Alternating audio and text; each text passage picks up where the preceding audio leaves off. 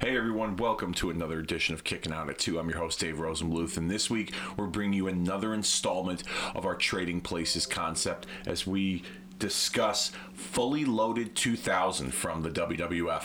We are just approaching we have already approached the 20-year anniversary of that event. That event took place on July the 23rd, 2000 from the Union Arena in Dallas, Texas, with an attendance of 16,504 people.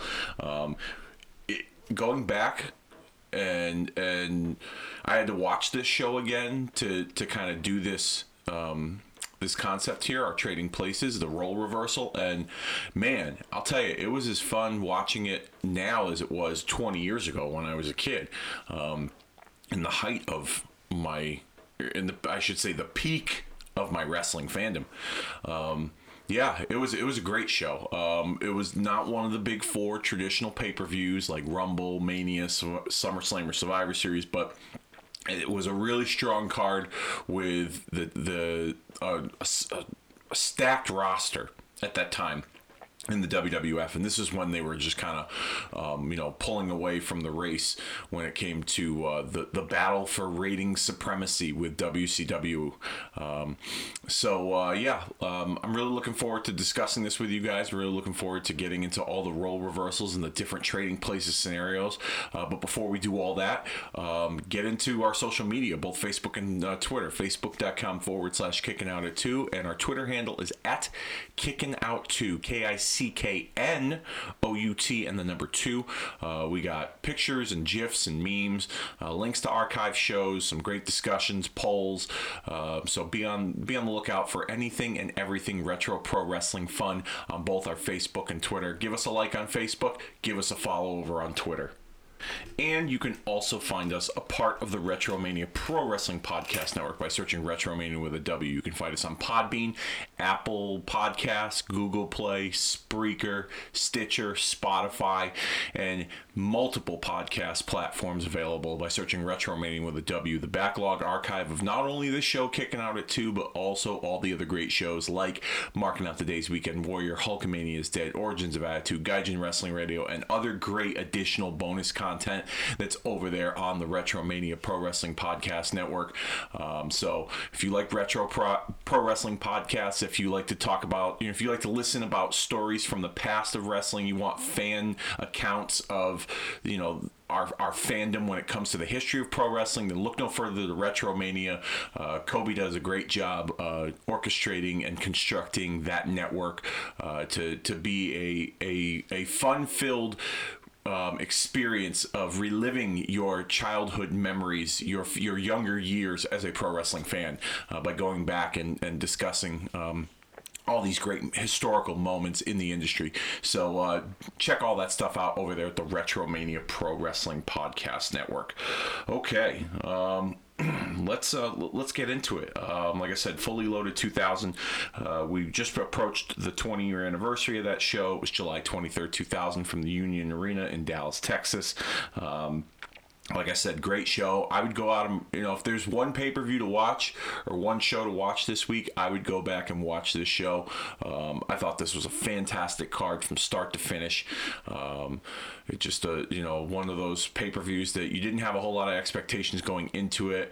There was some good stuff that you knew would be good, or you hoped would be good, and there's some stuff you didn't really, have any high expectations for, and you just got blown away. And this was one of those shows where it was like the things that you least expect, they delivered. So with that being said, let's get into the first matchup that was on this card. It would be, let me go back into my notes here. I apologize. The opening match would be a mixed tag team, 6-person mixed tag team match with the Hardy Boys, Matt and Jeff, teaming with Lita to take on the team of TNA and Trish Stratus. TNA consisted of Test and Albert. History had showed us that the Hardy Boys and Lita defeated Test and Albert and Trish Stratus in this mixed tag team bout. But what if the roles were reversed, and what if TNA, Test and Albert, were to have gotten the victory, and Trish Stratus as well? Now, this match was mainly the focal point, really, a part of this match was Trish and Lita. In the weeks leading up to this match, the Hardys and TNA, they had a match on Raw, and Trish and Lita got heavily involved. But the real big focal point of this story was when Lita and Trish, on an edition of Monday Night Raw, they had gotten a ladder and a table. There was some sort of post-match situation where they got physical, and a ladder and a table got brought into the ring, and Lita climbed the ladder and Trish pushed her off the ladder through the table, and that's like the big highlight moment there from that rivalry. And so many had anticipated that tables and ladders would be brought into the mix, even though neither teams were the tag team champions, that they would kind of incorporate it somehow. But more importantly, with Trish and Lita, the women's division wasn't setting the world on fire at the time, but the women were featured more prominently on WWF programming, but in a more of an eye candy type of role. But however, Trish was starting to get a little more physical in her role. She was taking some chances, and Lita was very physical right out the gate when she debuted with WWE as the valet for Essa Rios. She would get involved in his matches. So many expected there to be some kind of physicality leading to some kind of hardcore match between the two with weapons, and that was the thing at the time. The hardcore division was very popular in the WWF. The 24/7 rule with Crash Holly.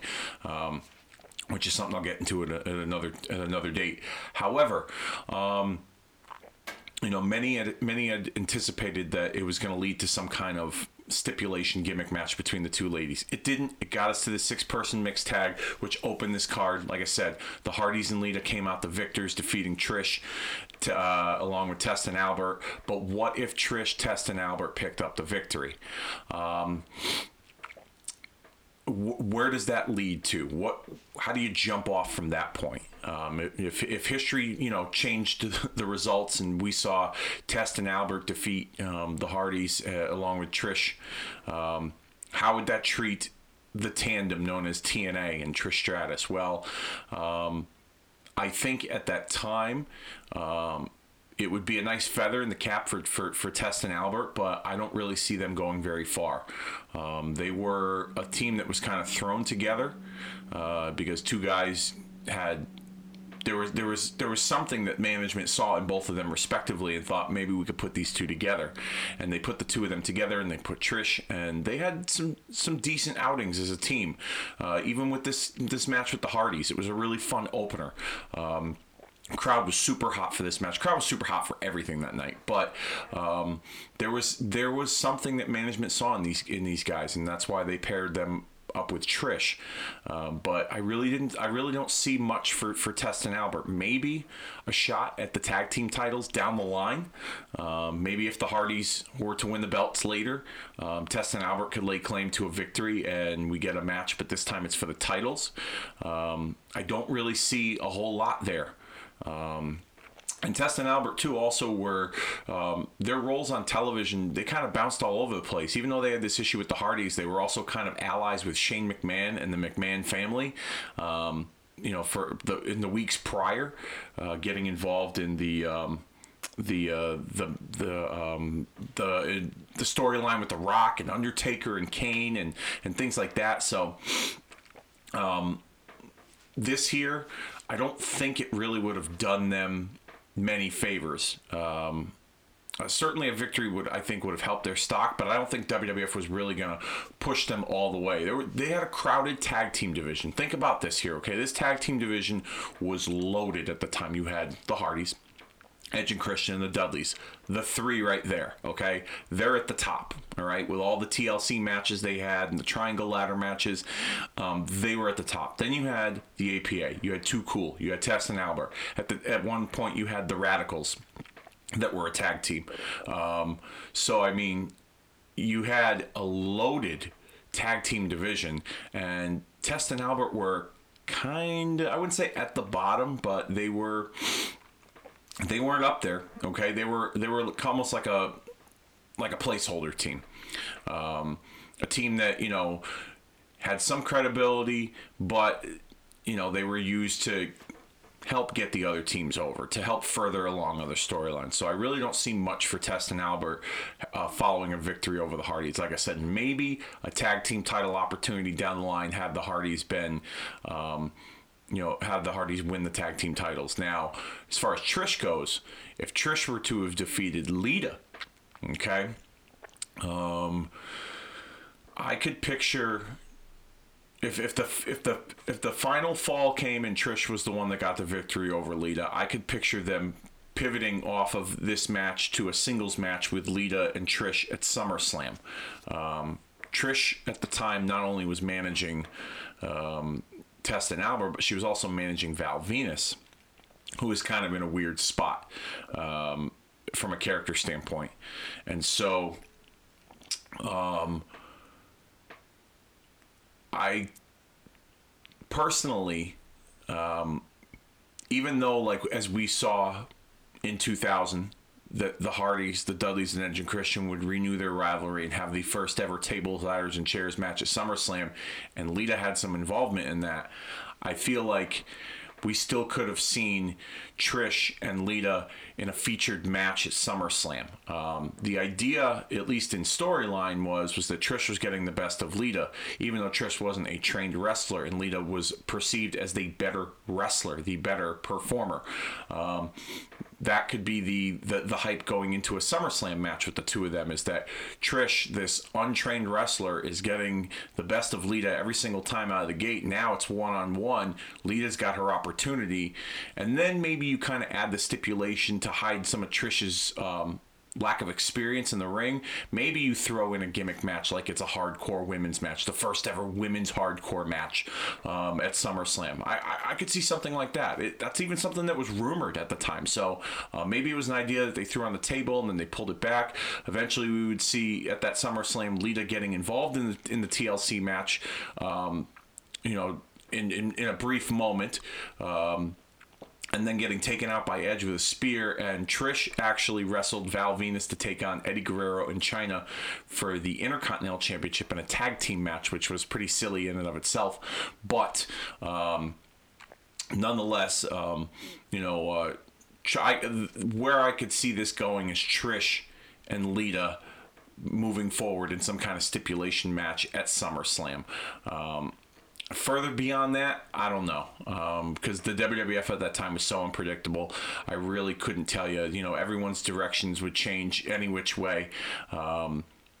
Programming was good and the unpredictability was good, but just when you think that you had it all figured out, they go ahead and just kind of change direction on you. So, Trish was involved in a number of different things on television, between managing several guys, the stuff with Lita.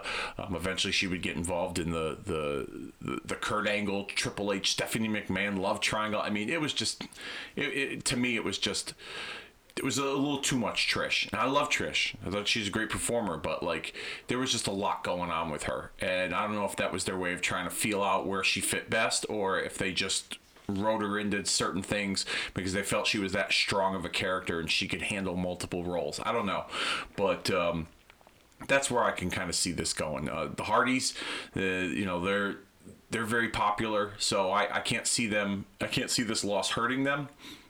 They were the kind of team at that time that, they actually thrived off of a loss. Whereas, if they were to have gotten beaten, people wanted to see them get their revenge back. So I think a Hardy Boys loss doesn't really hurt them per se. All right, the next match that took place at this pay-per-view was between Taz and Al Snow, and history showed us that Taz defeated Al Snow with the Taz Mission in 5 minutes and 20 seconds. Now, this rivalry wasn't anything spectacular. This was a way to kind of build up Taz, which I was kind of enjoying because I felt like Taz gotten soft from his transition from ECW into the WWF.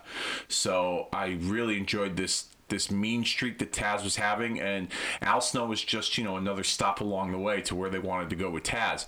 So, history showed us that Taz defeated Al Snow, and had the roles been reversed, this is a situation where I don't think, had Al Snow defeated Taz, I don't think this would have hurt Taz. Like I said, Al Snow was just kind of a stopgap for Taz.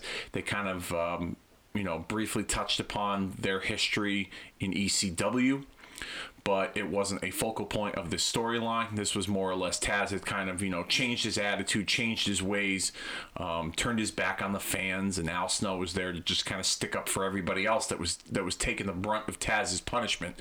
So in this instance here, let's just say that history, reverse the roles and Al Snow is the victor. What happens to Taz? What happens to Al Snow? Where do they go from here? Where do their characters go? Al Snow, I don't think really does much. I don't think this victory over Taz is going to pivot him into another stratosphere, so to speak, in terms of, moving further up the card. If anything, he just kind of stays where he's at. Maybe this is the win here is designed to help get more heat on Taz.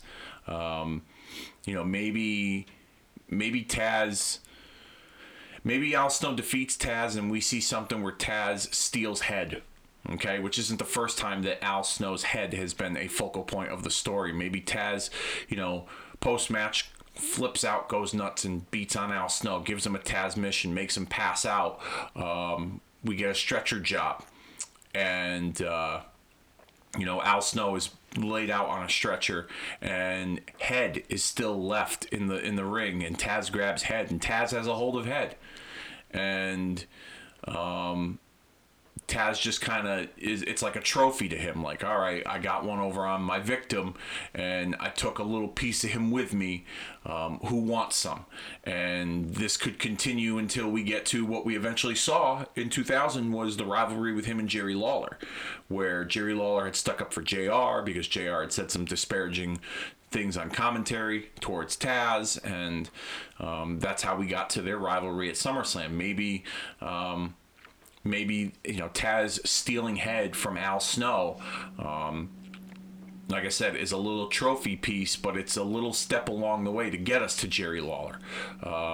Maybe this would signal Al Snow being off TV for a few weeks, and he comes back and he's defending Jerry Lawler, or he helps Jerry Lawler win the SummerSlam match and takes back head. I don't know, but I don't see a whole lot going for Al Snow here had he had defeated Taz. And same thing for Taz. Like I said, he was just going through guys at that time. His character was in the midst of a change, and he was going through anybody that they were putting in front of him. And so therefore, Taz kind of taking a piece of Al Snow with him is just a little part and a little step along his path to him moving up. I really don't see much going for either of these guys, especially Al Snow.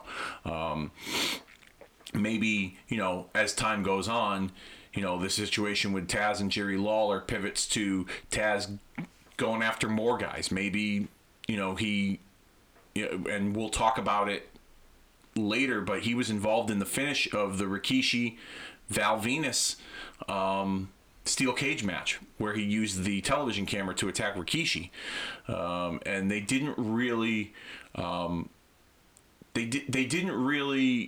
follow up on that. Following that, there was no match. There was no real big reason as to why he did that. So maybe, him stealing the head from Al Snow following his loss to Al Snow at this Fully Loaded pay-per-view leads to him just adding more victims to his list. Maybe he takes out Brian Christopher, Scott Taylor, and, he steals the Too Cool sunglasses, which were a big part of their characters. They put the sunglasses on and they would become like new people and do the big dance at the end of the match. Maybe he steals their sunglasses and that catches the attention of Rikishi. Maybe he steals Rikishi's sunglasses. And we set up Taz and Rikishi. I don't know.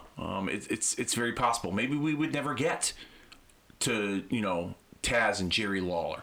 I don't know, but I feel like the only thing that seems plausible for that time period, if Al Snow were to win, is for Taz to kind of take a little memento of each of his victims to remind everyone that, he could do whatever he wants with anybody. He's as bad as they come. So this doesn't really do much for Al Snow, unfortunately. Maybe we see another run in the hardcore division, but he'd been there, done that at that point. So I don't think that... I think if anything, Al Snow would be regressing. But maybe this brings back Al Snow as a more serious, darker character. Maybe, eventually he does get the head back, and he's a little bit more darker than he was. Most people like the lovable, goofy Al Snow that would talk to the mannequin head, and that's what really got him over and really helped put that character on the map. But maybe you get a little bit more of a darker version of it, and still incorporating the head, following this attack by Taz and Taz kidnapping the head. That's really all I can get out of that one. The next match would be for the European Championship, as Perry Saturn with Terry Runnels defeated Eddie Guerrero with Chyna to become the WWF European Champion. Now, the Radicals, I've talked about this before, were, the Chris Benoit, Perry Saturn, Eddie Guerrero, and Dean Malenko were the four guys that jumped ship from WCW to the WWF. They came over as a group. They were a big part of storylines right away, getting involved in stuff with Triple H and Cactus Jack and Too Cool and Rikishi, The Rock, etc. And so... after that year's WrestleMania, the guys just seemed to kind of like split ways and do their own thing, but it wasn't like an official breakup per se. And then on television, Saturn and Malenko, around this time period in late June, early July, were, I guess, WWF management or WWF creative was trying to follow up on. They wanted to do something with all these guys, but they needed to kind of put an end to the whole Radicals thing. Benoit was off doing his own thing with Shane McMahon, and the rest of those guys were just kind of left in the dust. So they kind of did like a little quasi breakup, so to speak. And the fact that Malenko and Saturn were kind of jealous of Guerrero's success and his association with Chyna, and everything that was a part of that brought us to this moment where it was Guerrero and Saturn for the European title. And Guerrero's Latino Heat character was very popular. Him and Chyna were a very popular tandem. So I get the idea that they were trying to give Saturn a little bit of that rub by having him defeat Guerrero and become the European champion. And I liked Perry Saturn as a performer. I thought he was a legitimate badass. I really enjoyed his work. The stuff he did with the mop later, the moppy stuff, and I really enjoyed some of his stuff. He was a very underrated performer. I saw some big things for him. I'm not saying he would have been the World Heavyweight Champion or the WWF Champion, but I saw him being a prominent figure on television. For years to come. So, I get why they put the European Championship on him. They wanted to make the most out of their investment with these four guys, and highlighting them in featured roles and putting championships on them was a part of that plan. So that I'm just taking a wild guess here as to that's the reason why they shifted the championship from Guerrero to Saturn. And so let's just say that Eddie Guerrero retained the European Championship over Perry Saturn. Where does either of these guys go? Saturn kind of floundered for a little bit following WrestleMania. Had some matches in the hardcore division. But didn't really amount to a whole lot. And Malenko was part of the light heavyweight division, and so he was having a decent amount of matches with guys like S.A. Rios and Scotty 2 Hotty. And but what if in this case they paired up Malenko and Saturn as a tag team? They were kind of teaming before, but making them like an official tag team, so to speak. Maybe even keeping the Radicals name and having Terry as their valet. Looking back on it, it probably would have been the better move for them mainly because the WWF light heavyweight division was not really, they didn't really put a ton of focus on it. And so by doing that, you kind of, isolated Malenko. And didn't really do much for him. Malenko also, as great of a technician as he was, and his ability in the ring, he didn't have a character that really connected. But at least to me, in a setting like a stable or a tag team, you got to see the best of Dean. You got to see the best personality of Dean Malenko. The Iceman, with his demeanor, his look, the way he presented himself. Him and a guy like Saturn in a tag team, I think, would have been a pretty badass tag team, to be perfectly honest with you. They wouldn't have been, setting the world on fire with the TLC matches, but, opposing guys like the Dudleys, opposing guys like Edge and Christian, opposing guys like the APA. I think Perry Saturn and Dean Malenko would have been a solid technical wrestling style tag team, which lacked in that tag team division. You had the Hardys that were high flyers. Edge and Christian were flyers. The Dudleys and the APA were brawlers. I don't really know what you would call too cool, but those guys were, they were like the gimmick of the tag team division. They were, I guess you could call them like they were the comedy team. But then you have a team like Guerrero or Malenko and Saturn in that division. And I forgot Test and Albert, too. Test and Albert were like the big man tag team. They were like bruisers, brawlers.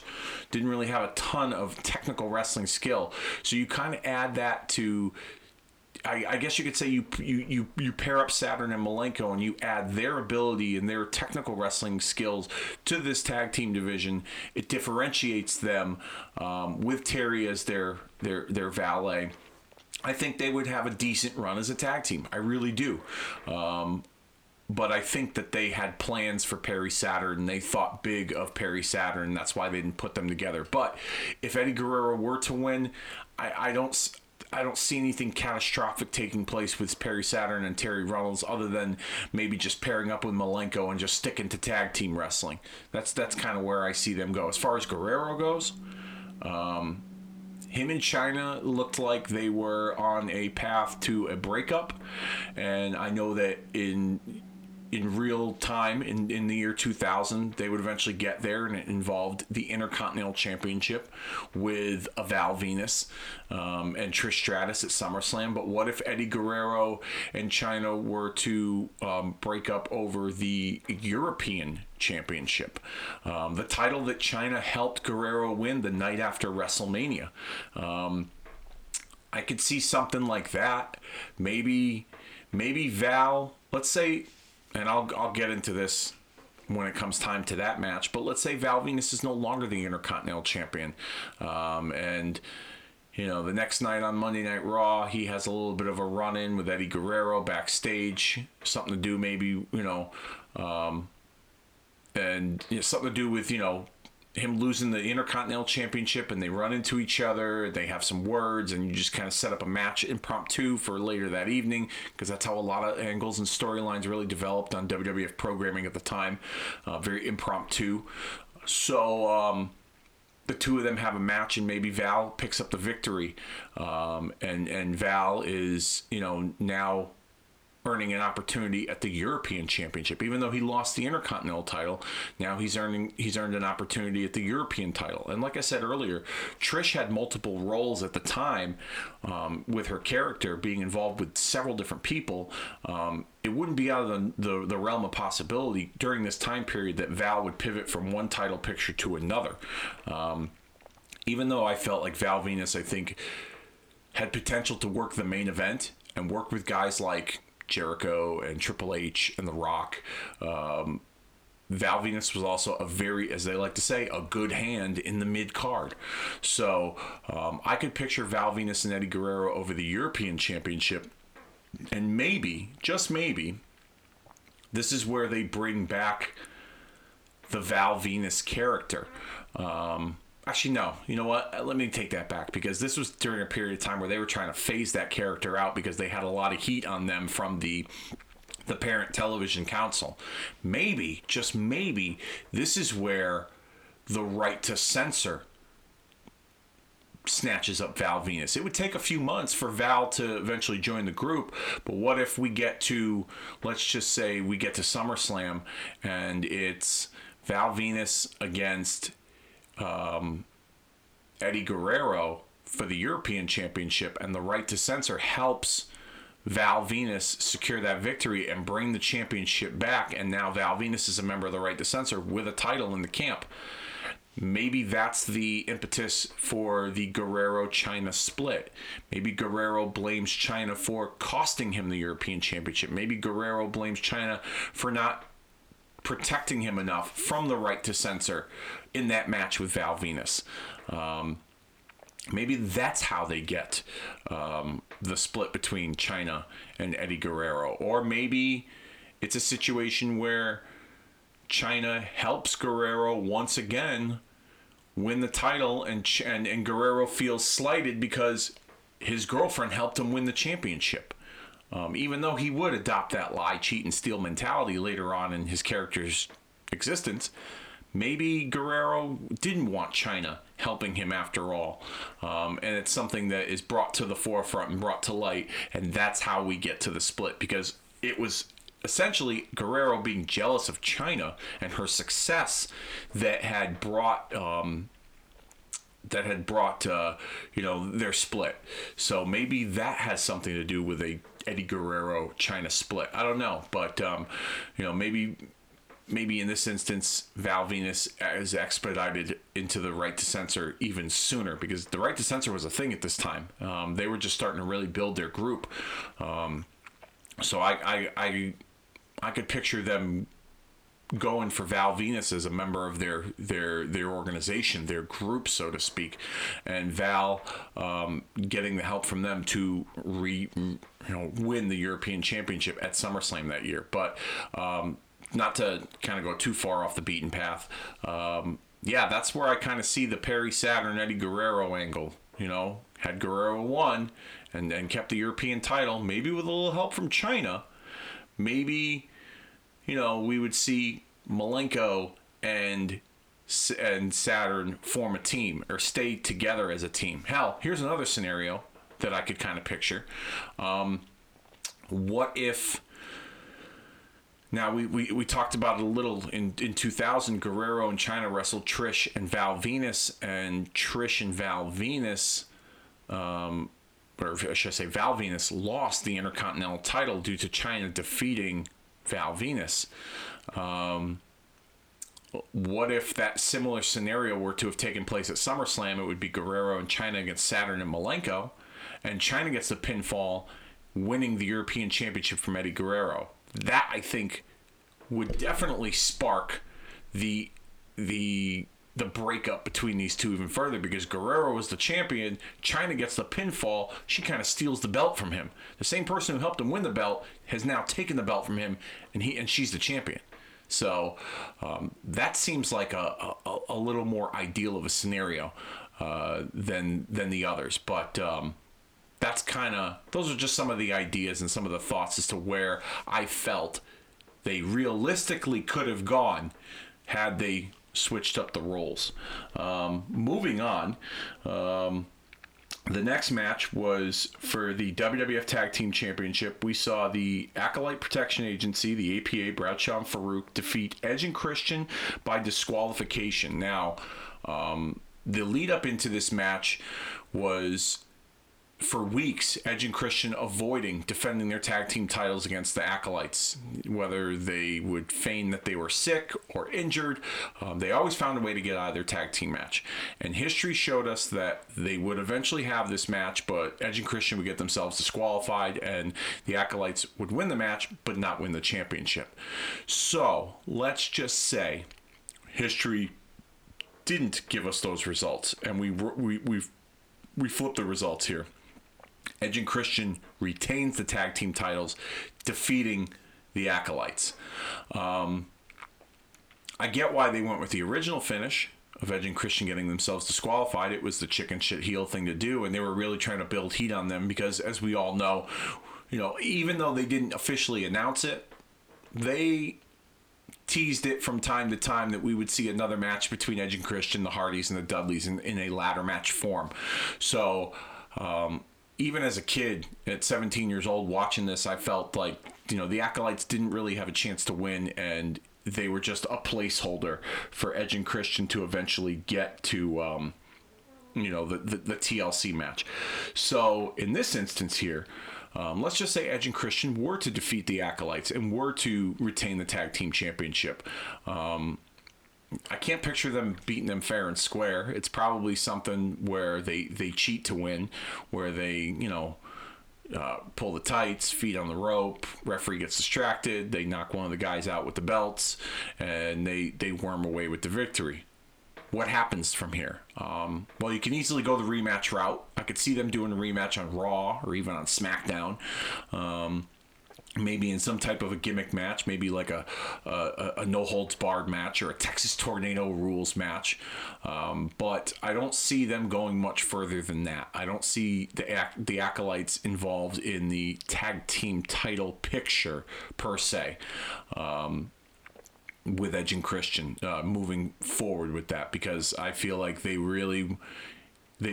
still would have wanted us to see the first ever TLC match with the Dudleys, Edge and Christian, and the Hardys. Now, would it have been cool had they added the Acolytes into that match? Because I feel like their physical style would help complement that type of match with tables, ladders, and chairs. That would have been cool, but I don't think they would have pulled the trigger. I think they saw the magic with those three teams, and adding another team to that, they didn't want to risk the magic being gone, and the chemistry that those three teams had. And that's nothing against, Bradshaw and Ron Simmons, because they were a great tag team. I loved the APA when I was a kid, but I don't think that they wanted to.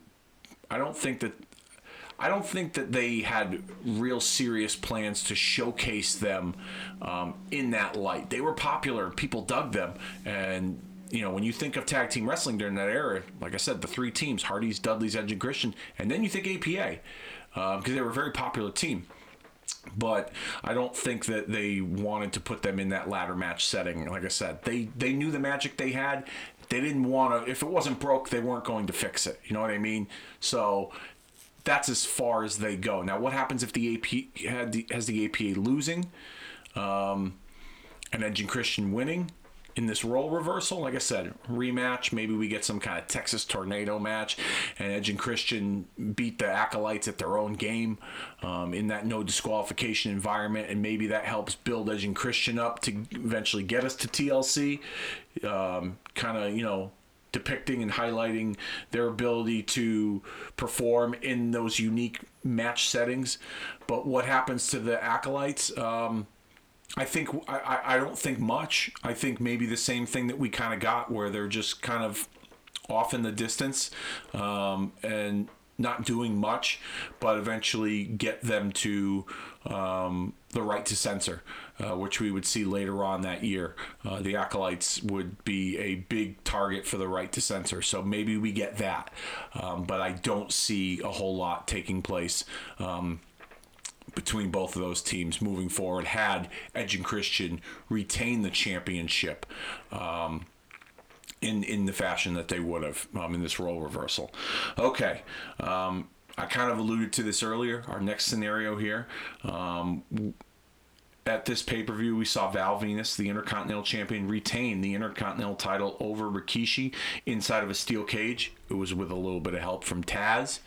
But had the roles been reversed, what would have happened had Rikishi won the Intercontinental title? I feel like he was so popular as a character that they needed to pull the trigger at some point. I even pictured Rikishi in the main event, in the title picture.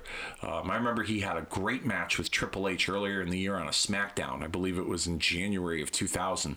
And they had a great match, and I was like, wow, he could be in the main event. He could, it was believable to me,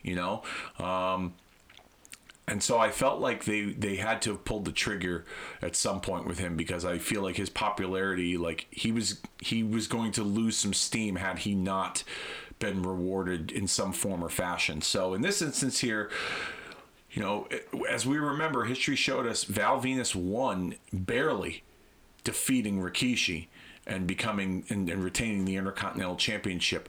The big spot from this match saw Rikishi do the Jimmy Superfly Snuka Splash off the top of the cage onto Val Venis, but Val Venis would barely escape.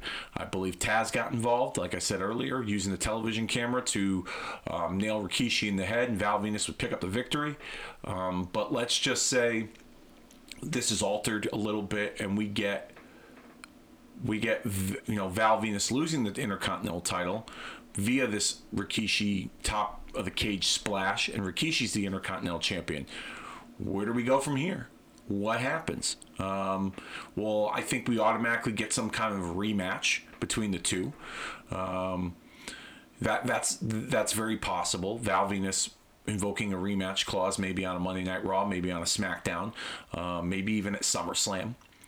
Or we get a scenario here where maybe the Right to Censor recruits Val sooner, and that's what sets up the big match at SummerSlam with Rikishi and Too Cool against the Right to Censor. They had a 6-man tag, but it was Stevie, Goodfather, and Bull Buchanan. What if it's Goodfather, Bull Buchanan, Val Venis, with Stevie as the mouthpiece against Rikishi and Too Cool? Rikishi is the Intercontinental Champion. I could picture that too. I could picture them going that direction. What if they totally abandon Val Venis and Rikishi, and we get what many expected for that SummerSlam or for that time period, and we get Taz and Rikishi for the Intercontinental Championship? Taz was involved in the finish. He nailed Rikishi with a camera. What if Taz were to come back out after Rikishi was celebrating that big victory post-match, and Taz nails Rikishi, gives him the Taz mission, celebration over. He stands over Rikishi, holding the Intercontinental Championship. Maybe he takes Rikishi's, his sunglasses or his robe or whatever. Excuse me. And that's like another piece of Rikishi that Taz has, and the next step is to getting the Intercontinental title, or Taz just steals the Intercontinental title from him. And even though he's not the champion, Rikishi is the rightful champion and the owner of that championship. Taz just kind of taking a piece of Rikishi with that belt. You have a ready-made chase with the champion Rikishi looking to get revenge on the guy that stole his title. Literally, not figuratively, but literally.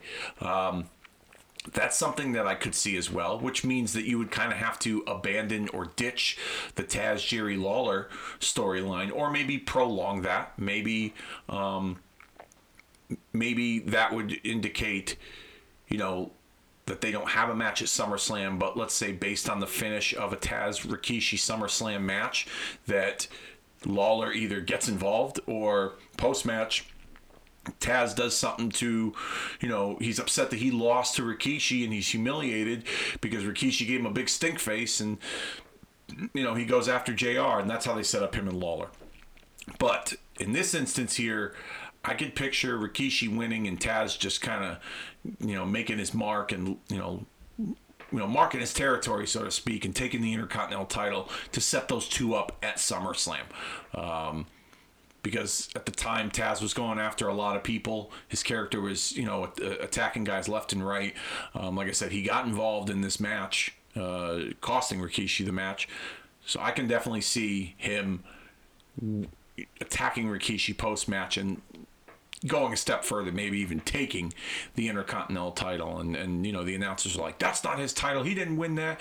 He attacks Rikishi. Oh, son of a bitch. And, everything else that JR would say in a situation or a setting like that. So that's where I kind of see this going, had Rikishi won the Intercontinental title on this show. Like I said, Val Venis could definitely be plugged into Right to Censor very early. It could be a situation where he lost his title. Let's just say Trish leaves him and she's like, I'm done with you. You're not a champion anymore. I'm not going to represent a loser. And the Right to Censor looks to Val and it's like, you need some direction. You're lost. We can help you. And that's how they recruit Val Venis. and we kind of expedite that process a little earlier. So I could definitely see those scenarios playing out had the roles been reversed. All right. The big three matches that were the headline matches of this card. In fact, this was announced as like a triple main event, this show. The first match being The Undertaker and Kurt Angle. History showed us that The Undertaker defeated Kurt Angle. And this was a storyline where Kurt Angle was doing everything he could to get the attention of Undertaker, to really bait the Undertaker into, getting a match with him. From pouring milk on his motorcycle and pissing off the Undertaker, to taking his motorcycle and trashing it off the stage, to attacking the Undertaker and costing him opportunities at the championship. Kurt Angle made it his character made it a point to get the attention of the Undertaker any way he could. So history showed us that Undertaker defeated Kurt Angle, and at the time I was kind of disappointed with that, because as much as I liked Undertaker, I was digging Kurt Angle at the time, and I thought Kurt Angle could use a big win here. And given the way that this story had played out, where it was a game of cat and mouse, any chance Undertaker could, he was going after Kurt Angle, and Kurt Angle was just a step ahead of him every single time. I was really hoping we'd get a Kurt Angle victory. So let's play role reversal. How do we get Kurt Angle and Undertaker for this match? Or how do we get Kurt Angle? How do we get Kurt Angle defeating Undertaker? Where do they go from here? Once again, another situation where it could be a good old game of cat and mouse. Undertaker getting duped by Kurt Angle could be a situation where Undertaker goes for the last ride and Kurt Angle counters and he rolls him up and he's got his tights or he's got his foot on the ropes, and Kurt Angle pulls out the upset victory, and Undertaker's pissed. Rightfully so. And it's just another case of Kurt Angle getting the best of Undertaker. I could definitely picture a rematch with them down the line at SummerSlam. Maybe some type of a stipulation. Maybe a cage match where there's nowhere for Kurt Angle to run. Maybe even Hell in the Cell at that SummerSlam. Undertaker, Kurt Angle. With, like I said, there's nowhere for Kurt to run. He had been running from Undertaker for weeks and getting the best of him. And now, Undertaker wants Kurt Angle one last time, and he's going to get it at SummerSlam for his pride. He's fighting for his pride here because he's been humiliated for weeks and weeks on end. That I can definitely picture. I could definitely picture Undertaker and Kurt Angle inside Hell in the Cell. Now, in real time, it looked like for a brief moment in time they were trying to build up Shane McMahon as like the new corporate figure. Vince was off television, and so Shane was still on TV, and they kind of had him aligned with Edge and Christian at one point. They kind of had him aligned with Benoit, and then they brought Big Show in, and Big Show would set his sights on Undertaker and Kane. Okay. Maybe Big Show returns earlier and helps Kurt Angle defeat Undertaker at this pay-per-view at Fully Loaded, to then set up Undertaker and Kane versus Kurt Angle and Big Show at SummerSlam in a tag team match. Let's just say you throw Shane McMahon in there, you make it a 3-on-2. Because someone needs to take a bump. And I'm sure that they would have something planned for Shane McMahon. As a matter of fact, they did at that SummerSlam, but it was totally separate from these other two. I could picture that. It sounded like they were kind of going in that direction a little bit with Big Show and Shane versus Undertaker and Kane at SummerSlam, but they kind of had to pivot.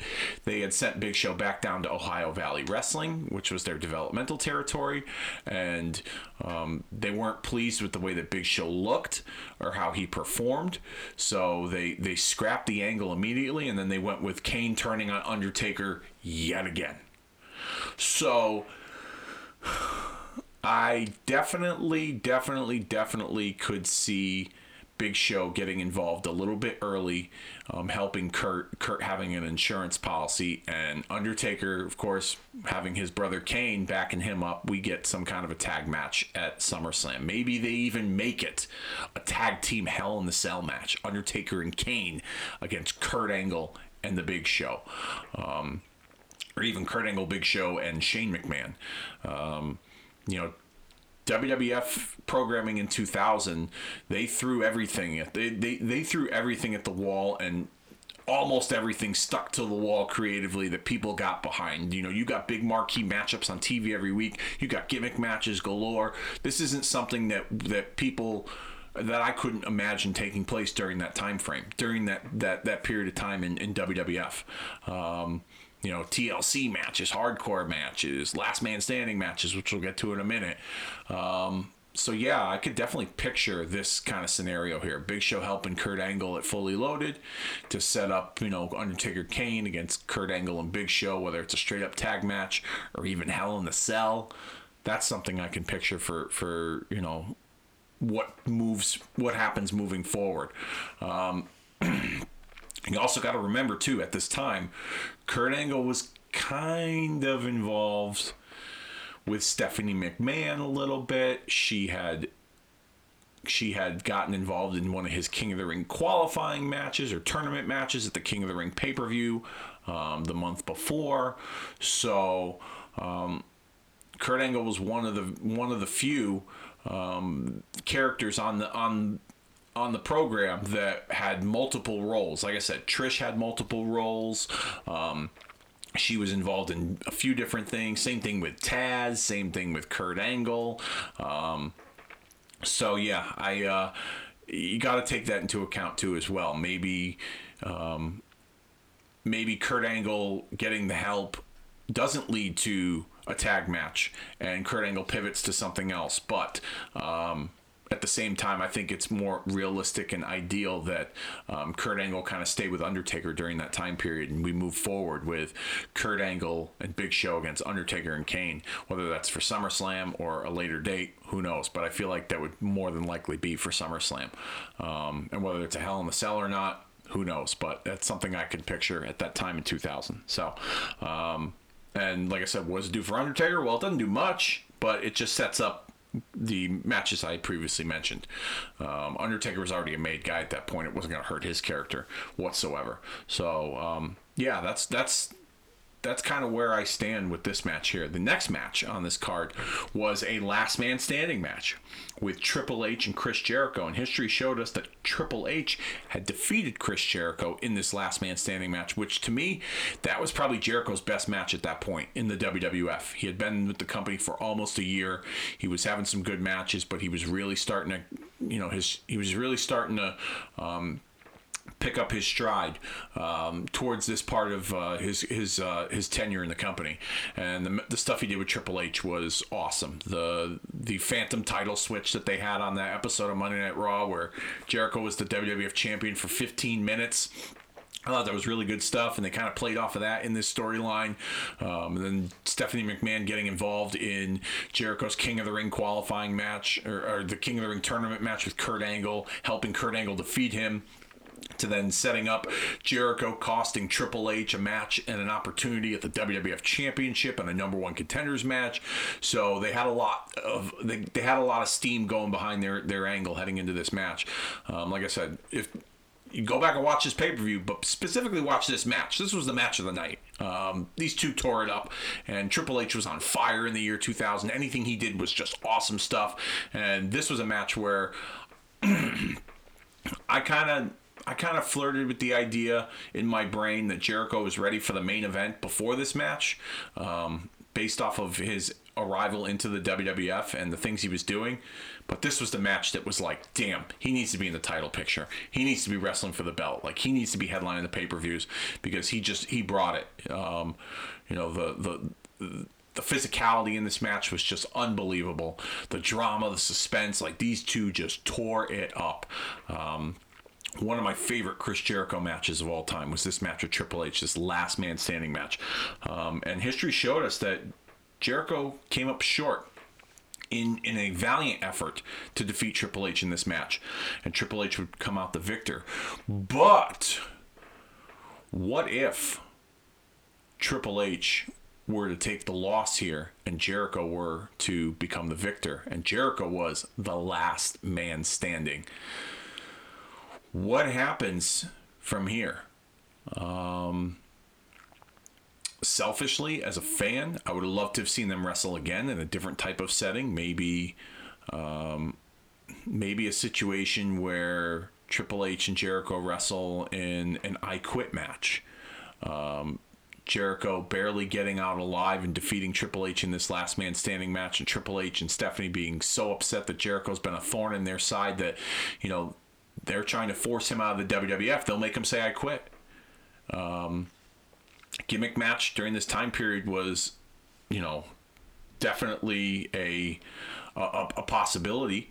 But given the state of the main event scene, and the guys that were in the main event, I don't think that they had plans for Jericho and Triple H moving forward after this, and it showed, obviously, because they pivoted to Jericho and Benoit, and then Triple H was involved in the title picture with Kurt Angle and The Rock at that SummerSlam. But what if Jericho won?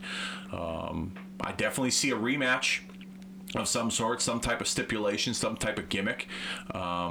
Maybe instead of the Hell in the Cell gimmick with Undertaker and Kane against Kurt Angle and Big Show, maybe we get Triple H and Jericho inside Hell in the Cell at SummerSlam to settle things. Triple H has history in the Hell in the Cell match. He had defeated Cactus Jack earlier that year at the No Way Out pay-per-view.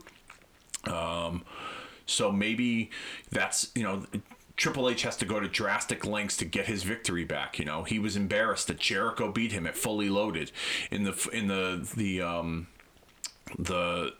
big last man standing match, and he challenges Jericho to one more match, and they raised the stakes. The winner would become the number one contender for the WWF Championship at a later date. Jericho versus Triple H. That's very possible, considering that their first match against each other on Raw was for the WWF title, and that's what really kind of kicked things off with this rivalry, was Jericho's Phantom title win and then the title switch just minutes later. I think that could factor into their rivalry. Had they gone this direction, had they go Jericho beating Triple H, he came close. He came damn close. But what if he did? I definitely see them revisiting a rematch of sorts in a bigger gimmick match, like a Hell in a Cell at SummerSlam. Imagine that SummerSlam that year. If you had, Jericho and Triple H in a Hell in a Cell, you had a tag team match with Undertaker and Kane against Kurt Angle and Big Show. You have the TLC match with Edge and Christian, the Dudleys and the Hardys. Talk about a stacked SummerSlam. Taz and Rikishi for the Intercontinental title. A lot of these scenarios are pivoting to SummerSlam, which is kind of the direction that a lot of their stories would go. They went from month to month. Some overlapped into months, and some they just scrapped and they would start fresh with a different story. This wouldn't be one of those, I don't think. But not to say that the SummerSlam they gave us wasn't a bad, was a bad show. It wasn't. I thought it was a great show.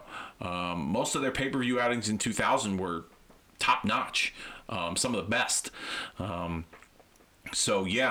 Jericho defeating Triple H at this Fully Loaded, I think it leads to a rematch of bigger proportions and bigger stakes, and maybe this is how you get Hunter back into the title picture, or even flirt with Jericho in the title picture. I couldn't see Jericho beating him 2 times in a row, but I can see them having a much bigger, more dangerous, more violent rematch at SummerSlam following this last man standing match. And the last match on this card in our Trading Places scenario here, we have The Rock going one-on-one as the WWF champion, taking on Chris Benoit with Shane McMahon in his corner. Now, the stipulation in this match was that if The Rock was disqualified, he would have lost the championship.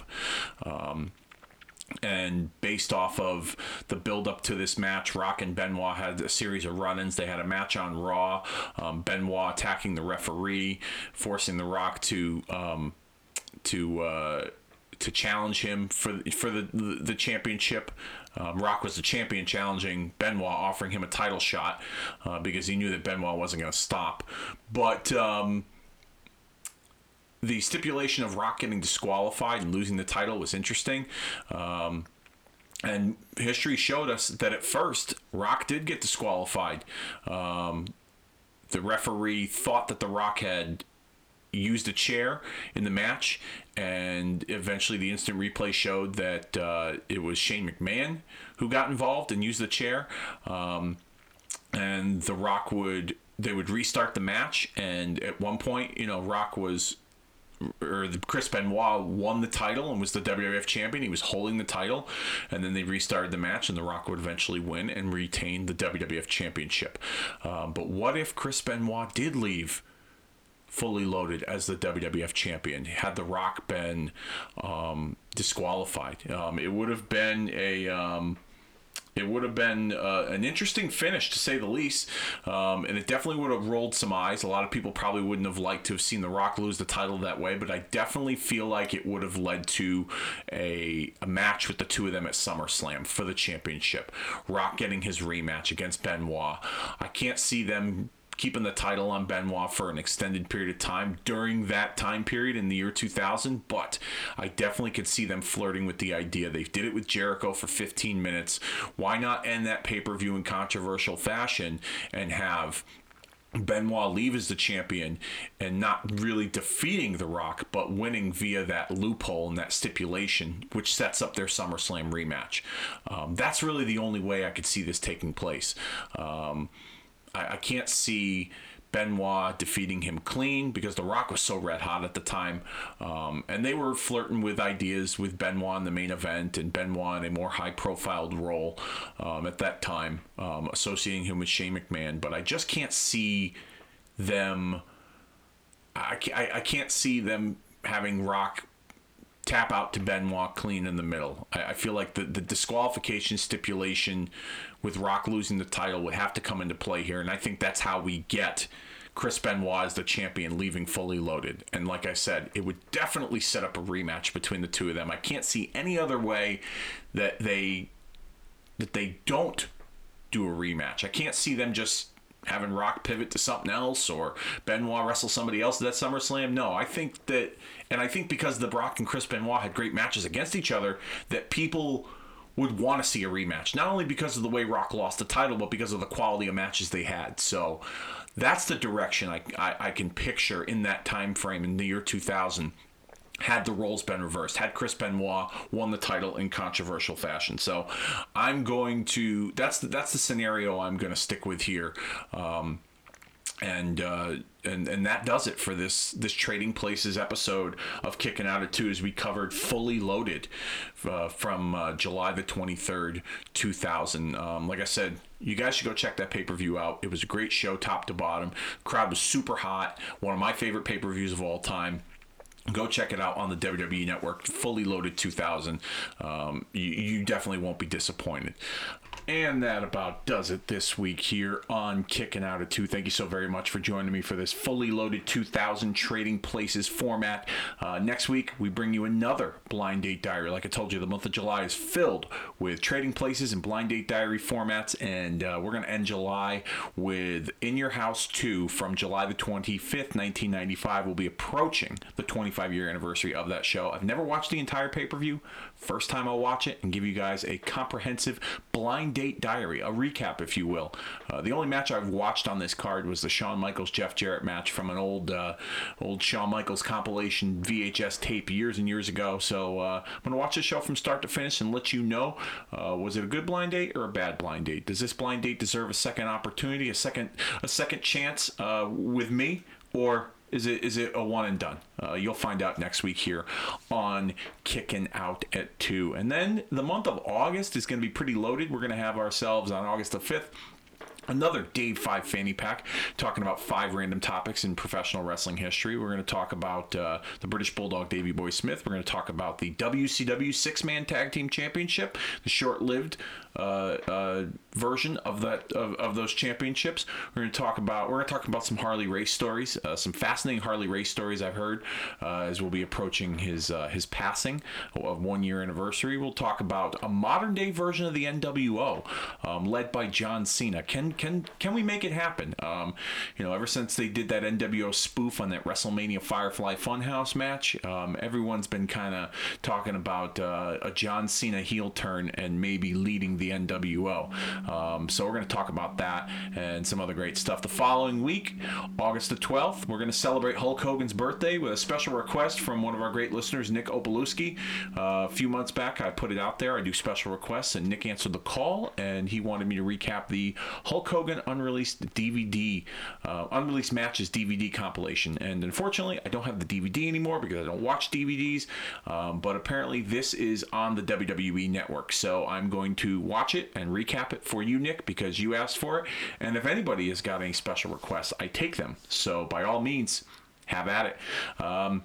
Then the following week, SummerSlam 1996 Trading Places, and then ending the month of August with a SummerSlam 1990 watch party.